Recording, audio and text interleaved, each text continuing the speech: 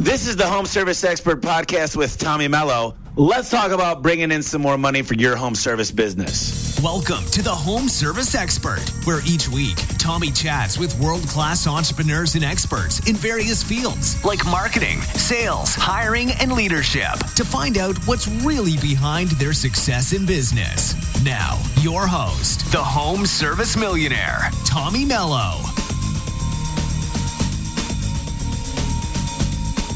Welcome back to the Home Service Expert. I'm Tommy Mello, and this is another episode that you're going to want to make sure you turn up the audio on your computer. I got Ferris Elsabbagh here, and he is an expert. He's done everything from A to Z in a business, from marketing to the sales end, to the recruiting, to the customer service.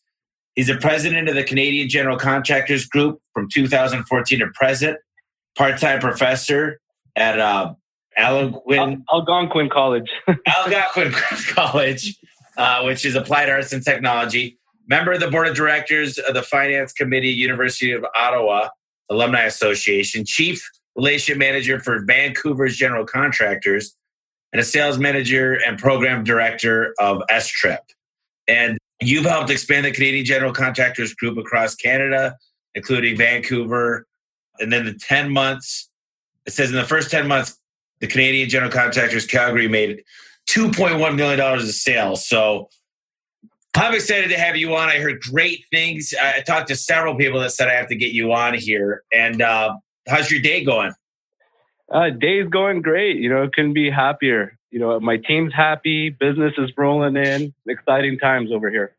Yeah. So tell the crowd a little bit about, where this passion for the contractors world came in, because our audience is people out there looking to grow their home service business, whether it's services or improvements, home improvements. So let's tell them your story. Yeah, absolutely. For the last 10 years, I've been basically building design, build, renovation, and custom home building companies across Canada. And I got into the industry maybe a little different than most that might be tuning in today. I actually didn't come up in a trade.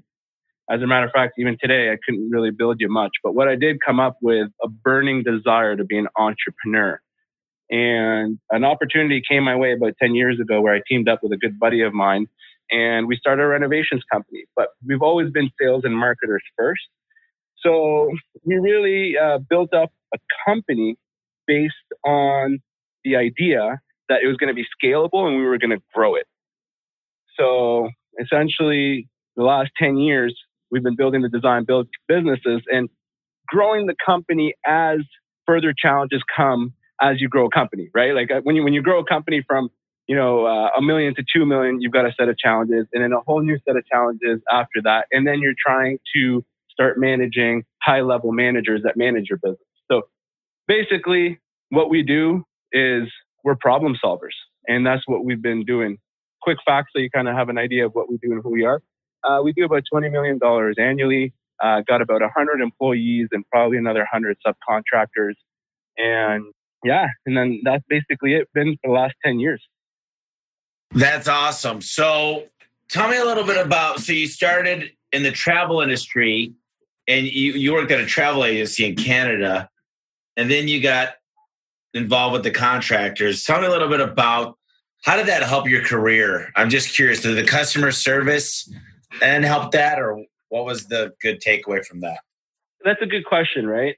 So it's 2007. I just graduated university and I needed a job. I had student loans to pay. But at the same time, I wanted to have some fun.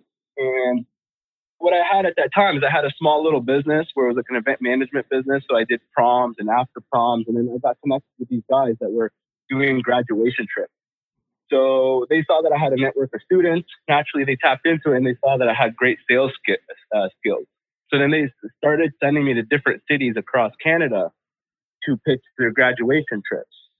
Fast forward 2-3 years later, I'm expanding the company across Canada and then expanding them into Mexico, Dominican, and Cuba.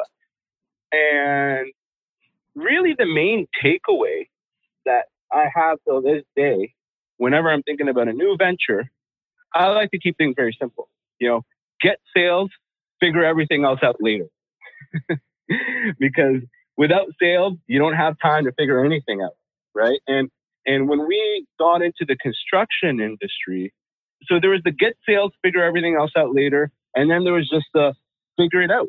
When I was expanding this company across Canada, the student travel company, I didn't have a manager or anybody by me to kind of guide me through getting sales.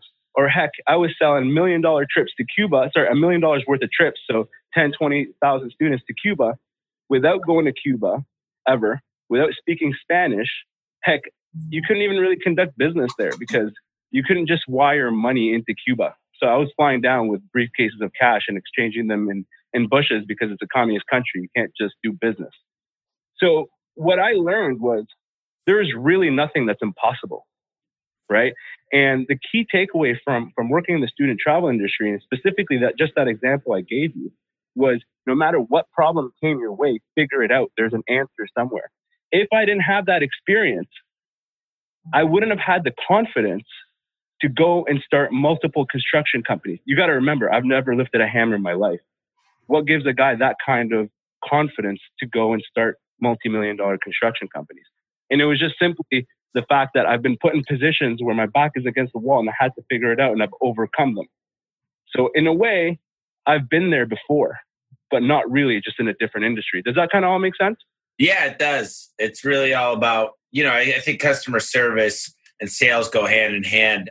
I think sales help mask a lot of the problems. It's one of the things that I'm really realizing is you need to have sales and you need to have marketing. Those are like the two big ones because you can't have sales without the phone ringing. And I'm really good at sales and marketing, and thank God, because otherwise we'd be out of business a long time ago.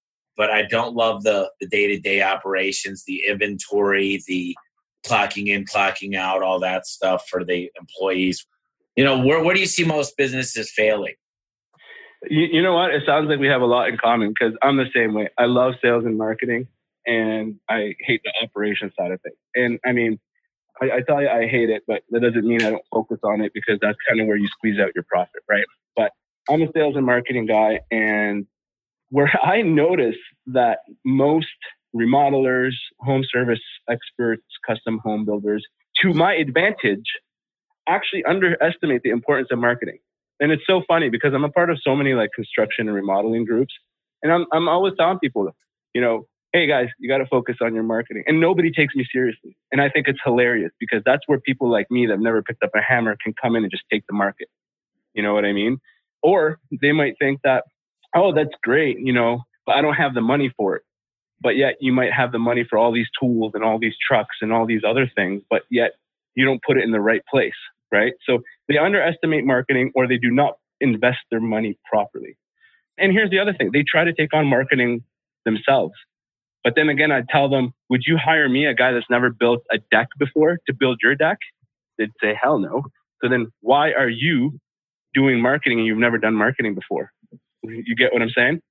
Oh, yeah. Yeah. And I think a lot of times contractors, they have a bad experience with like an agency who does pay-per-click or possibly social, or they get into a money mailer or a Valpak or one of the big mailing companies and they say, oh, that didn't work. I tried it for 2 months.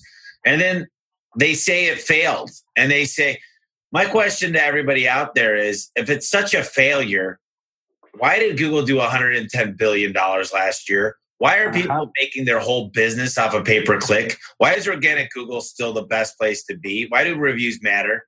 Why are so many people paying for Yelp? A lot of people say that stuff doesn't work.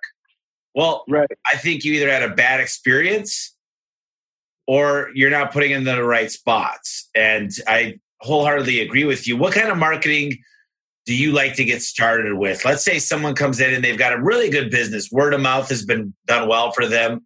And of course, referrals are the best thing, but that'll only allow you to grow so much. What's the next thing to get started with? Right. And that's a good question, right? And I guess the one disclaimer is I'll give them kind of like, the one option if I only had one option, but to get the full optimal output, it's a whole ecosystem, it's a whole engine, it's a whole mix of things. But that being said, if you're looking today to get the best bang for your buck and start generating leads, it's Google Ads, just as you said. Why is Google $1 trillion company? Because they have done something revolutionary in marketing. They've been able to collect a pool of consumers who have intentions, and that's the big word there, intentions of buying your product and service. And they've given access to businesses who are willing to pay for it to get access to that pool, right? So if there was the one place to focus or get somewhere to focus is Google Ads, but to get optimal output, it's a whole ecosystem that really revolves around Google Ads. Yeah, one of the things I'll tell you, I try to talk about my business in these podcasts a little bit as well, just because we have our own issues. We're not like any other business. So we're still in the grind from day to day. You know, we're in 12 states, we're in 19 markets, and I will tell you that I'm pulling back on a lot of my mailers and really going towards the paid side on the PPC and investing more in link building and SEO. And the whole reason is these mailers hit and you're slammed, and then the rest of the month you're slow. So if you get a couple big mailers, you might be busy a week and a half, 2 weeks, and the technicians get really disgruntled. So I think my goal would be do direct response, as much Google as possible to the point of diminishing returns, and then slowly add zones into the mailers. And but you got to have the sales. I tell you this, my ticket average in my lowest city is around 220. In my best city, it's over 600.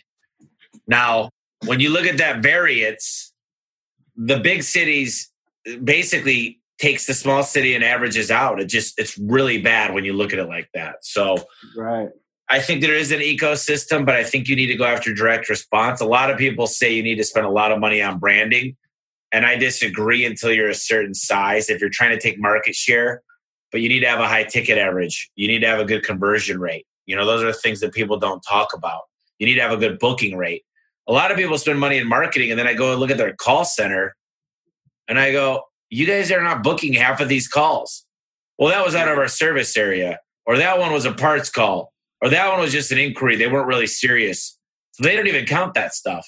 And they're like, oh yeah, we're doing great though. I mean, what's your experience with that kind of stuff? Those other things that matter. So, I mean, I think it's hard to categorize all home service businesses under one umbrella, especially like remodeling, custom home building, just because our ticket size, like, you know, our average service size is exponentially higher than most, right? So it's important to kind of keep in mind, most of my experience has to do with remodeling companies and custom home building companies.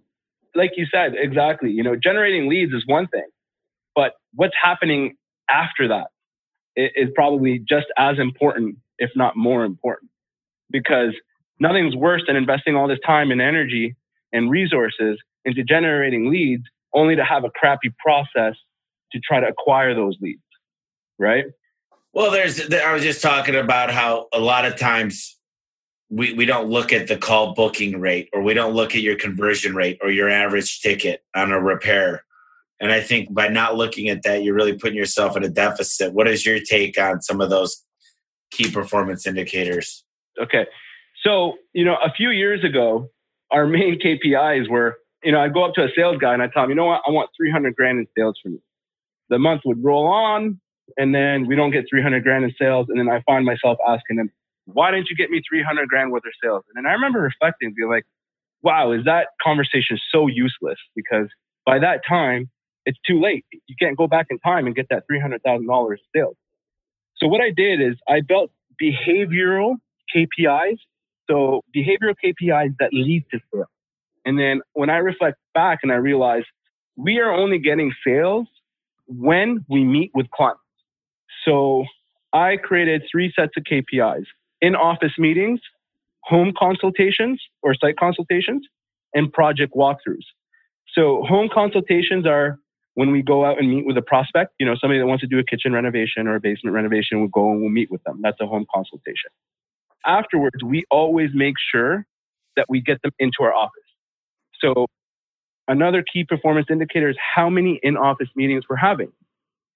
And then my third one is project walkthroughs, which is for really hot qualified leads or prospects that have gone through our process and are ready to commit to us to a 6-figure project. And what we do is we show off one of our existing jobs.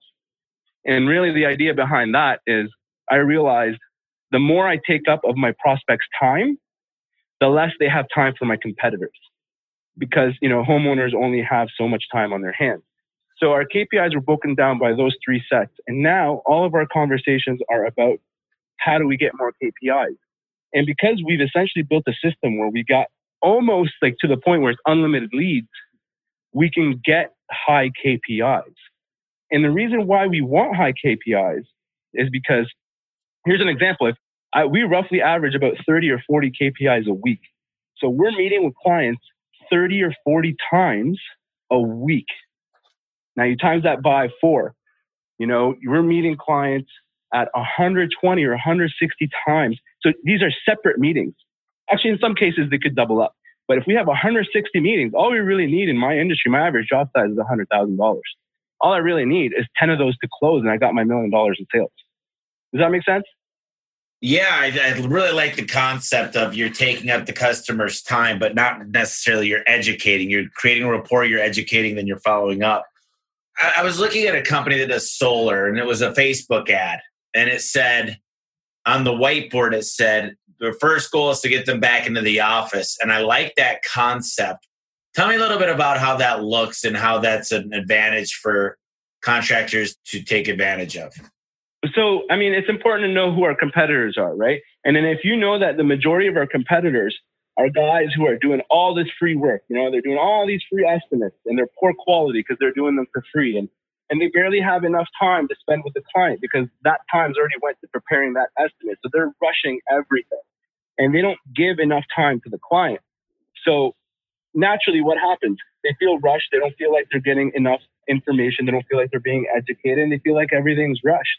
So here comes, one of my companies or one of my guys and they take time and we're really great on follow-up and we're all over their face. So it becomes a no-brainer for them to kind of be like, oh, you know what? This guy barely gave me time of day and this other guy is just all over me. It's just kind of like a no-brainer at that point. Now, how that looks like when we get them back in the office, it's all about setting the expectation. So when we take a call from a lead, we qualify them to make sure that they're a qualified lead. And then we tell them, we're going to come out to your home. We're going to take a few measurements. We're going to invite you back into our office and we're going to show you a project proposal. Now, you're going to invite me to your home. I want to invite you to my home. It's just as important for you to see where our office is and how we operate. And if they say, well, look, I don't know if I'm ready to commit to an in-office meeting, then we won't even waste our time with them. If we're going to commit our time, they better commit their time. And that's the way we look at it. Interesting. So this is going to be a tough question and you don't have to have an answer, but at what point do you think that makes more sense? Like solar is a $20,000, $30,000 investment. An air conditioning might be a $10,000 investment. A garage door could be as cheap as $1,000 to $2,000 investment. Is there a general rule of thumb that you'd say that makes sense to get them back in to show them that to kind of build credibility? Or what would you say? Yeah, well, here's the thing, right? Like if we're talking about lower price points, then I think the competition is a lot stronger, right? Because you don't really need to invest that much time into let's say scoping out a $1,000 product or service, right? Whereas for us, we don't do projects under $20,000. So I'm sure this model isn't really specific to anybody that does lower ticket sales. Just because if you say, hey, look, if you're not coming back to my office to talk about a garage door, well, I'm not going to work with you, but you've got probably 20 other guys that can go and give them a price right for their door and not have much expectations, right? So whereas for us, we really need to spend a lot of time to figure out what the budget is for a $50,000 job or a $100,000 job. So it's like, we don't mind putting in the work, a little bit here and there, but then also I've got a secret to making it look like you're doing a lot of free work, but not and charging for it. Anyways, that's another conversation. But really what it comes down to is a commitment, and we look for a commitment. I think a lot of it that people are willing to pay for is perceived value and more than price. And the majority of people out there, especially in the home service niche, they think price is the end all be all. Well, they had a better price, but I got to tell you, when you show up in a wrap truck with a nice professional uniform and a smile, and you're using technology and you're building renderings in a CAD program and you're showing them exactly what everything's going to look like, they're willing to pay more is if the value is more. It's like Blue Ocean. Have you ever heard of Blue Ocean? Was it a movie? It's a book. It basically says, if you're selling a blender, what are you going to get out of this blender? And a lot of people will sell the features, right? They'll say, hey, it's sharp. It can be dishwashed. It could handle cold or warm, it'll do ice cubes. But the blue ocean it'll make you live longer because it crushes all those essential vitamins and vegetables and fruit that you'll consume, which will enhance your life. You'll have more energy. You'll have more stamina, all the major essentials you need to live a better, longer life. And that's really what people want. They're either avoiding fear, or they're avoiding the negative, or they're rushing towards the good. And most people, they try to avoid the bad stuff more than they try to go towards the good. So when you're thinking about that, I try to take people down a pain funnel. So what didn't you like about this current garage door? What were some of the things that you would have changed? What was it like when you missed a day of work because of it? How cold is it out here in the winter and how warm is it in the summer? And let them remember all that stuff. And then it's a lot easier to set them up to sell. What's an important aspect of sales that we should have the people out there think about, especially when they're in an in-home consultation? Yeah. So specifically about pain points, and you're absolutely right? Like, I'm sure that these prospects know that anybody can do a renovation, really, at the core of it, right? But what are they really worried about? What are consumers really worried about in our industry that's kind of known? They're worried about contractors that are going to take their money and run away. They're worried about contractors who are actually going to be reputable and honor their warranty. These are some of the core pain points that consumers have, and we try to speak to those, right? And we try to speak to them, and that's part of the reason why we invite them back into our office. It's like, look, a lot of times I tell people I collect a 30% deposit, whether it's $100,000 job or $200,000 job. And they're like, they give you 30 grand or 60 grand, like a few months before you start the project. Yeah, because they trust us. Because when they come into my office, like in Ottawa, I got a 6,000 square foot office. They come in and it's professional, it's clean. They're greeted, they're offered a water and coffee. They come into the boardroom. We put together a presentation, on the big screen, and they've got all their floor plans and their scopes of work. Trust is not an issue. And you know what? In most cases, we probably didn't even have to say a word. So speaking to their pain points and really understanding and what is really on the top of their mind takes some really strategic sales techniques where you ask questions and you dig deep and peel back the onion. Starting questions off with words like specifically, why do you want to do this? And then starting them off with exactly tell me how this will make your life better. You'll get down to the root. And then when you speak to the root of their pain points, now you are on a whole nother level. Whereas our competition doesn't even speak to their pain points. They'll probably just rush in and out, and all they're worried about is pumping out as much estimates as possible. And that's all they're concerned about. Whereas we take the time to really figure out what their pain points are and speak to them with what we know. And usually, the pain points are all the same. It's the same that everybody knows about. These aren't a secret. It's just how you position it and how you get that from the client. And then how you propose solutions for that. That's the strategy part. So this is a good subject to switch to. Would you consider yourself one of the more higher ends as far as expensive, as far as price? Not even, actually. We have a competitor who doesn't want to do volume. So we do volume, we do about, 120, 130 projects per office, which is about, 10 a month. My competitor goes for a lower volume, but a higher price point. So I wouldn't say we're higher end, but then, you might get a guy that just has a pickup truck and a few tools. And sometimes we're more expensive than them, but that's, in my opinion, a whole different service. Yeah. And I like to be the expensive one because I want to be the best on time and I want to be the best on quality. Therefore, I might not be the best on price, but the value you're going to get is much better. So what do you consider a good closing ratio for you? What's a good fair amount? Now, you guys said you don't even bother going out to them. I'd still count that against your ratio. You won't go out to them unless they'll come back into your office. Not a big deal. I'm not trying to lower your number, but I'm just curious. I still think because people build these gray areas and say, oh, well, they weren't even interested in coming back to our office, so we're not going to count them. I think that's lying about the numbers because I can make numbers look however I want. So what is the real close ratio from everybody that calls in for a remodel or a new build? Okay, so that's a good question. I'm going to give you the number, but it's not fair or accurate, and I'll explain why. So the question is total leads comes in to what I close or qualified leads? See, to close. I want to know the total, then we'll talk about qualified. Sure. So quick math, and per office generate about 150 leads a month, and we close 10. So whatever that is. But the reason why I don't know off the top of my head, because it's not an accurate reflection of what we do. I got it. So qualified means that both decision makers will probably be there, that you show up to the house, they'll come back to your office. What is your close ratio? Define qualified, and then what's your close ratio for qualified? Good question. So what defines qualified is they're ready to go. They're not thinking about doing it next year. They're motivated. Okay. Yeah. Okay. And they've got realistic expectations. So they understand a kitchen's going to cost between 30 and 50 and not 10 grand. They got cash on hand. They're ready to go. Realistic expectations. And yeah, that's pretty much it. So our qualified rate from our total leads is about 35%. So from that 150, we're roughly talking about somewhere about 50 are qualified. Got it. Okay. And from that 50, we sell 10. So that's 20%. But it gets like in my industry, you need a little bit more clarity than what I just said to you. And the reason why is because as a design build firm, before I sell that $50,000 kitchen, I sell them design and pre-construction planning for $2 or $3 grand. So I compartmentalize my sales process. You get what I'm saying? Yeah, I like to do that. I like first let them become a customer for cheap. Let them make the buying decision. Get their checkbook on the table. Let the process begin. Wow them, and then they're in for that big ticket.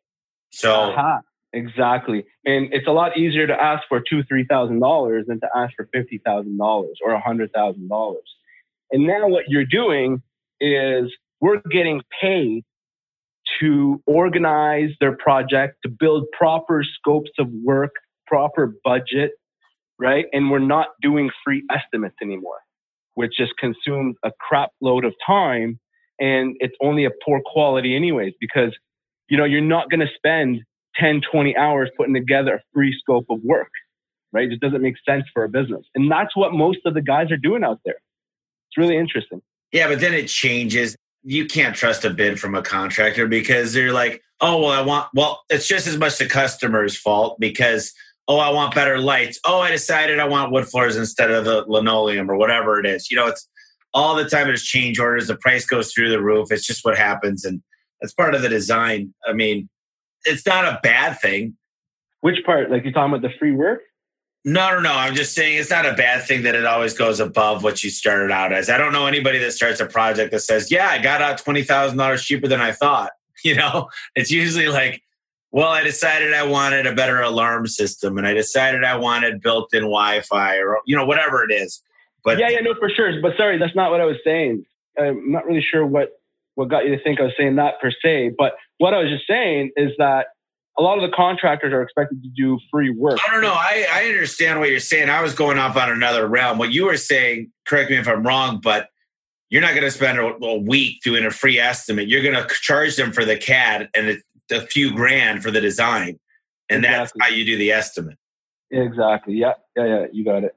And I like that. I like that approach. It makes a lot of sense. You're absolutely right. If they're not willing to spend that little bit of money, what I find, tell me if I'm right, Ferris, but you've learned over time that the people that won't pay for that are the biggest complainers. They're the ones that leave 1 stars all over Yelp. They're the ones that want something for nothing. And hey, let's get a better deal. Hey, I want cheaper carpet. Am I right? Yeah, exactly. Because they're trying to dictate how my business should run.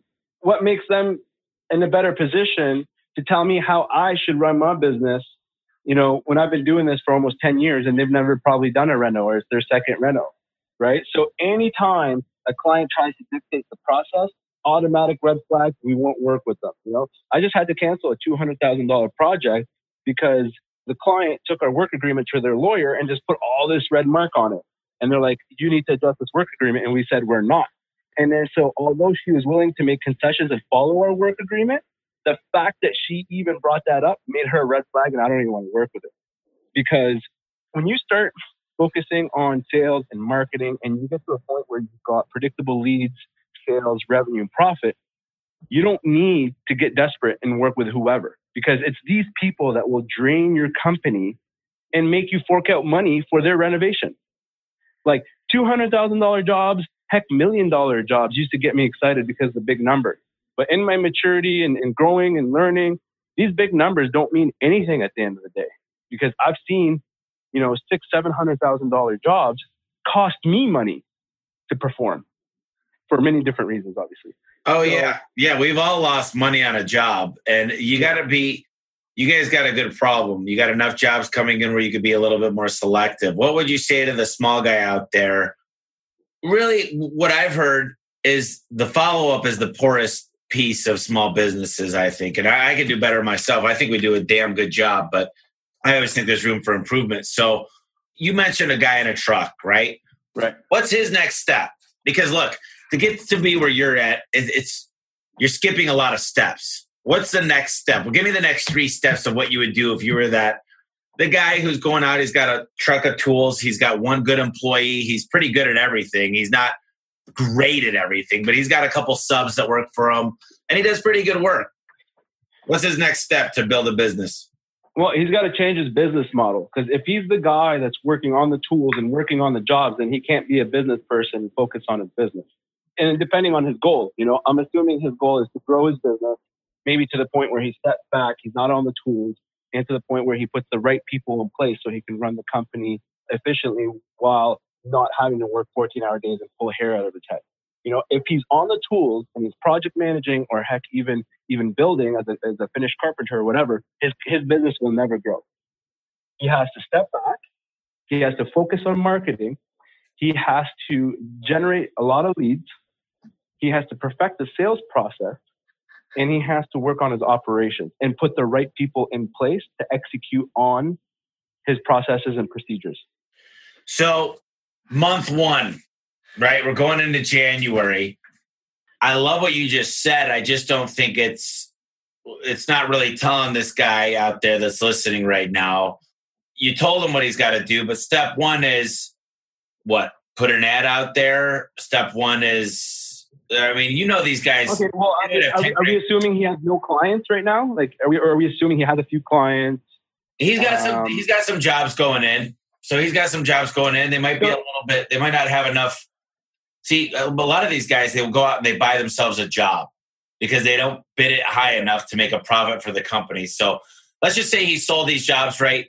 He could get a few workers in there and he could step away more as a checking in from time to time, like a part-time foreman is what he's going to do now. He's not working in the grind every day. What's the next step? So his next step is he's got to figure out his marketing. He's got to generate leads for himself.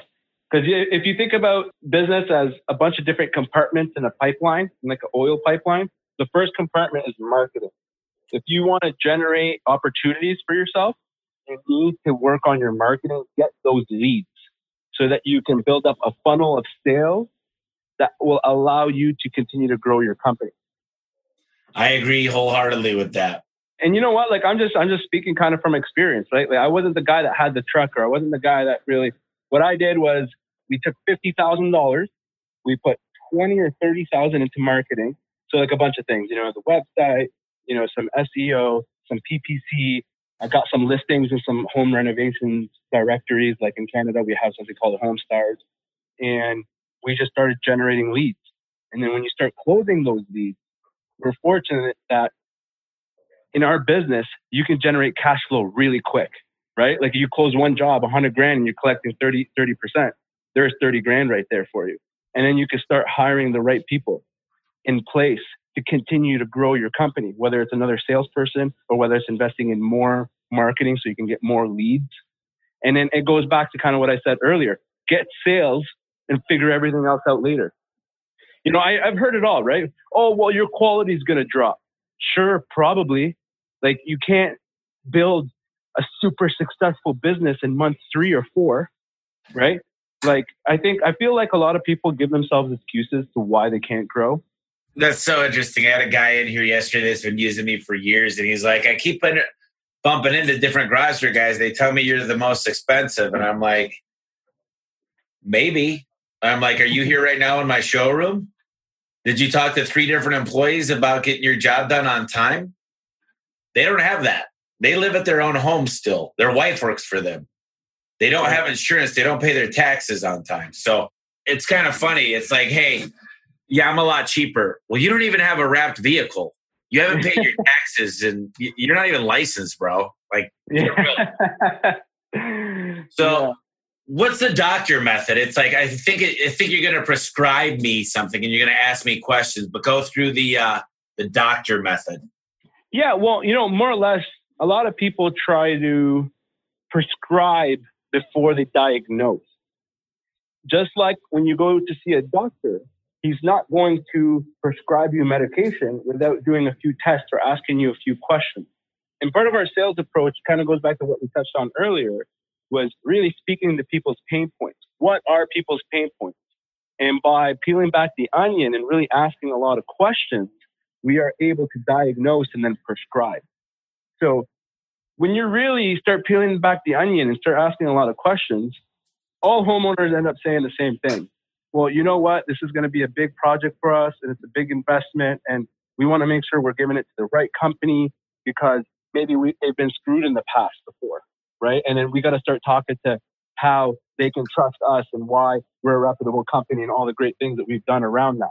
Or maybe it's because they want to add more space in their basement so that the mother-in-law can move in and she's got mobility issues and we're probably the only company that started talking to them right off the bat about mobility accessibility options in their design when nobody else has done that. So kind of everything that we've touched on earlier was finding out what those pain points are, really digging deep, spending that time and speaking to those pain points is what the doctor method is. Yeah, I love to ask questions and the questions kind of lead you in the right direction. I mean, if I ask how long you lived here, that's a great question. I just moved in last year. So you don't know anything about the garage or whatever you're selling. And then how long you plan on staying in the home is really important too. Oh, I'm moving next in 2 years. So I just want to do something to get me by. Questions are the way to get everything you're going to need to know. And that's how we can tell people's personality. And that's what could lead to more sales. So right. And you know what? When the doctor method is executed properly, homeowners start pitching you to themselves.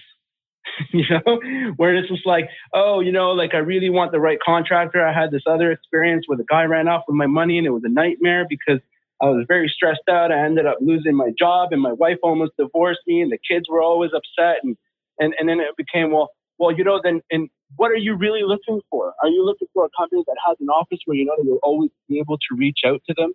Are you looking for communication daily? So maybe like our client portal with a centralized place of communication with all of our team members. Is that something that would kind of give you peace of mind? And if they're saying, yeah, that's exactly what I want, they started telling you that they need you. Yeah, I love that. And then have you ever heard of story selling? Like tell a story to a customer and explain it so they listen. Do you ever do any stories? Not specifically, no. Like one of the stories I'll tell them is if someone doesn't choose to get a certain part, I'll tell them a story about a customer in the last month or two, if I know one off the top of my head, or even a story about a customer that refused it a year ago. And I'll just run them through and I'll say, I had a customer that said the same exact thing. And unfortunately, here's what happened. I got a call around 8:15, and I like the details because the details are what make a story. So it's the devil's in the details. So 8:15 at night, and of course, the customer was not happy because we were just out there in the previous month, and we looked up the ticket and we looked on the back end of our system, and we definitely recommended these parts. And just by telling the story, I find it really gets through to people more when you can tell a story, like jokes and all that stuff too. But it's just something I like to do. So tell me about your 4 Ps of freedom. So what are most of the pain points remodelers or custom home builders have? And I know it's a specific niche into what most of your listeners are part of, but I'm going to speak to those guys right now. A bunch of them, their pain points are, they're working 12, 14-hour days. They're working 6-7 days a week. Maybe they're making 80 or 90 grand. It's not bad, but at the end of the day, it's not enough for what they're putting in. And they're wearing all the hats. They're the marketing guy, the accounting guy, the sales guy. And really, they got themselves a job, like you said earlier. They don't have a business. And what the 4 Ps of freedom does allows them to gain their time back and put more money in their pocket. And it speaks really to those pain points. And what it is predictable leads get you predictable sales, which gets you predictable revenue. and gets you predictable profit. And once you could predict all those numbers, now you can hire key employees so you gain your time back. As an example, all my companies have general managers that deal with the day-to-day of the business. It allows me to be on a phone call here today without having to get 10 phone calls or somebody storming into my office and dealing with a certain situation. It allows me to gain my time back. And then when you can predict your profit, you can make key decisions on investments, tax planning, and future growth to allow you to make more money. Does that all make sense? 100%. Yeah, I love the word profit. It's almost obsolete to most people out there because you know what the difference is between most people and a real business owner?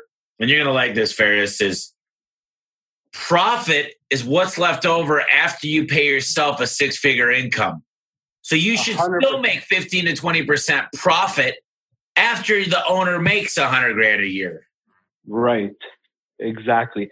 And it's funny, right? Most of them don't even realize that. Not too many entrepreneurs in this industry really understand that. Also, they're not taking into account certain things like their insurance or a certain person's salary. Or you know what? A lot of people make up numbers because they're just going off of what's top of mind for them. Nothing irritates me more than decisions being made based on judgment without data. Every time one of my team members, like one of my managers comes up to me and he says, "Oh, you know what? Like, I think we've been getting a wave of crappy leads." Okay, show me. Show me like how many leads did we get? How many site consultations were booked? And what does that percentage look like? And most often than not, it's exactly where it needs to be, right? And it's because people tend to ignore the data and just like to talk out of their butt, if you know what I mean. And that's what most of these guys do, right? Like, "Oh yeah, I made $100,000 profit last year." Okay, well, did you pay it? Like, is that including your salary or not including your salary? "Oh no, like that's not including my salary." And most of these guys probably don't even have, insurance or their contractor license or any kind of workers' compensation, right? Yeah, exactly. And you're absolutely right when it comes to the data. And I think that a lot of times the guys will go, "Well, my inventory was off again." Well, then we'll look at it. Well, you didn't enter the job correctly. How am I supposed to give you the right inventory back when you didn't enter it incorrectly? So it's always human error. Right. And it's funny because I find that people that don't succeed have excuses. And they'll, like, for example, "I'm not going to go on a diet till after the new year." And then they'll have a wedding coming up. Or, "I'm not going to stop smoking until my New Year's resolution starts." Or "I know we'll be successful after tax season because after tax season, people will have money again." I am overly disgusted with excuses at this point. And I can't take it. I've got market managers. I've got technicians. I've got field supervisors. I've got CSRs. I've got dispatchers. And for the most part, I've got amazing people. But the ones that come to me with excuses, I'm like, wow, you got a real problem. Do you think? So my goal as an owner is to remove their excuses. And I'll say this. I'll say, "Ferris, so you're telling me that if I fix this and this, then you're not going to come to me in the next 3 months. You're going to be able to be the best A player. You're going to exceed everybody. Am I right? Because you're telling me what's stopping you. So if I fix those things, you're going to be successful. Am I right? Because you're asking me to do something. So I'll do it. But you got to commit to me that you're going to do something." Yeah, exactly. The objections to work, right? Everybody's got objections to work, and we just got to remove those objections. I mean, I used to be better at that. Now I'm a little bit more short with that. But I expect a lot about my team. And I'm fortunate because a lot of my managers are good friends of mine. So like I'm able to freely speak to them, and they're all about growth in their career and within the organization. So like they take it really in a positive way. So one of the things I like to do, Ferris, is I like to ask, well, number one, if the audience wants to hear more from you, they want to ask you some more questions, what's the best way to get a hold of you? Yeah, so my email is Fares, Fares, at Ottawa, OTTAWA, General Contractors with an S.com. My Instagram is at I am Fares, so Fares. And yeah, that's probably the best way. Okay, so if you had to give 3 books, tell me about 3 books that really moved your life, that really helped you either emotionally, personally, or business-wise. Oh man, like when it comes to books, I really get inspired with others' lives, like true stories. So like I love reading, Kobe Bryant's book. Like this guy was 17, 18-year-old playing with men and all the adversity and all the challenges he had to overcome to become one of the best basketball players in the world. Arnold Schwarzenegger, Elon Musk, some of those were great books. Also, Kevin Hart's story was great too. So like, I try to find inspiration, and I find inspiration from other humans who I know are human just like me. And I'm of the attitude that if they can do it, I can do it too. So that's why I like those kind of books. I love it. And then one of the things I like to do right at the end is we might have not had enough time to dive into an issue, but you might have one last thought that you wanted to kind of go over with the audience out here. One last piece of advice, something to think about, something to get inspired by, to take action. What would that last thing be? I think the home services industry is changing, and the old ways don't work anymore. So if they don't want to be left behind and they want to quote unquote future-proof their business, as some people have put it, well, they got to start thinking outside the box and thinking about, what their marketing plan is going to look like, figuring out sales processes and procedures. But more importantly, if there's one thing, get some kind of information systems tool, whether it's Buildertrend or CoConstruct or Salesforce, and really organize your business and bring it back to processes and procedures and be consistent with it. That's the most important. Like doing the old way of just cowboying projects just is not going to get you growth, and it's just going to make you pull your hair out of your head. Go into it with a growth mentality, really figure out how you're going to build this business as opposed to how are you going to just squeeze out $1 today. I second that. Get yourself a system. And if there's a problem with an employee, there's a problem with the process. Don't build the boxes around employees on your org chart. Make the box and make sure the people fit that box. Well, listen, Ferris, I want to get you back on here in a couple of months. I love you, man. This is great. And I love your perspective. I got a lot of good notes here. I'll sum up some of it is spend way more time with the customer. The more time you spend with the customer, the more you're eating out of your competitors' time. When you don't prescribe before you diagnose, you want to peel back that onion, differentiate yourself. And I got so many good things. And think a lot more about profit when you're doing business. Don't think about as much as getting every job. Qualify your customers just like they qualify you, and start working with the better customers and charging more. You don't have to do as many jobs if you charge a lot more and you work with people you enjoy being around. And your job will be a lot better. So thank you so much, Ferris. I really appreciate your time today. Thanks for having me on the show, man. I really had a great time chatting with this. And yeah, I would love to come back. Let me know when. All right, my friend. Well, you guys, you have a great day and a great weekend coming up, and we'll touch base soon, my friend. Sounds good. All right. Thanks, Ferris. Hey guys, I really appreciate you tuning into the podcast. I wanted to let you know that my book is available right now on Amazon. It's called The Home Service Millionaire. That's homeservicemillionaire.com. Just go to the website. It'll show you exactly where and how to buy the book. I poured 2 years of knowledge into this book, and I had 12 contributors. Everybody from the COO at Home Advisor to the CEO of Valpak, and of course, Ara, the CEO of Service Titan. It tells you how to have the right mindset and become a millionaire and think like a millionaire. It goes into exactly how to turn on lead generation. Have those phones ringing off the hook for the customers that you want to be calling, where you can make money and get great reviews. It also goes into simple things like how to attract A players. Listen, if you want a great apple pie, you need to buy good apples, and you need to know where to buy those apples. And it also talks about simple things like knowing how to keep the score. You should have your financial check every week. You should know exactly what's coming in and out of your account. You should know when to cut advertising that's not working. And more than anything, you should know how to cut employees that aren't making it for you. Listen, you might have a big heart, but this book is going to show you how to make decisions built on numbers. I hope you pick up the book, and I really appreciate everything. I hope you're having a great day. Tune in next week. Thank you.